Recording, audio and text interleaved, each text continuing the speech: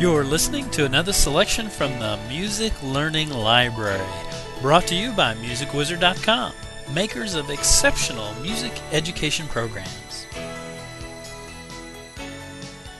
How to play the violin.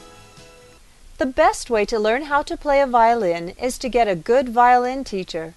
Online instruction materials and instruction videos are available, but an actual hands-on teacher will enable you to learn to play the violin more quickly, for an actual teacher will know what you should be aiming for, notice problems with your technique, and tailor solutions to your weaknesses. The next step is to study your violin fingering chart, or if possible, study music theory, so you will understand the structure of music. When you study your violin fingering chart, you'll know where to place your fingers as you play each chord. Now, before you start playing your violin, do not forget to rosin your bow.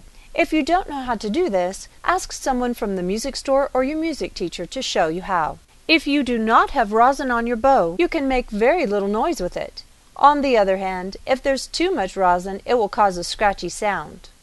After the bow is ready, tune your violin. You must do this once a week, or more often if you play your violin frequently. Using a shoulder pad is also advised for beginners. This will enable you to hold your violin between your chin and shoulder without raising your shoulder. This way you can move your left hand freely.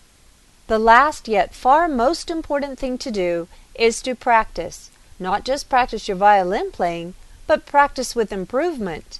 When you practice, you repeat the same action or same ways of playing.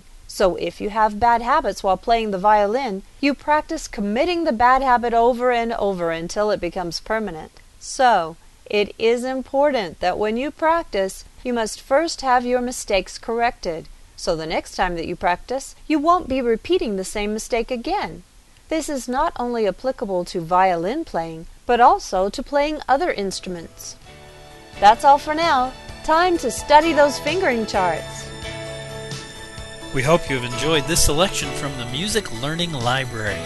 Visit it at musicwizard.com/info.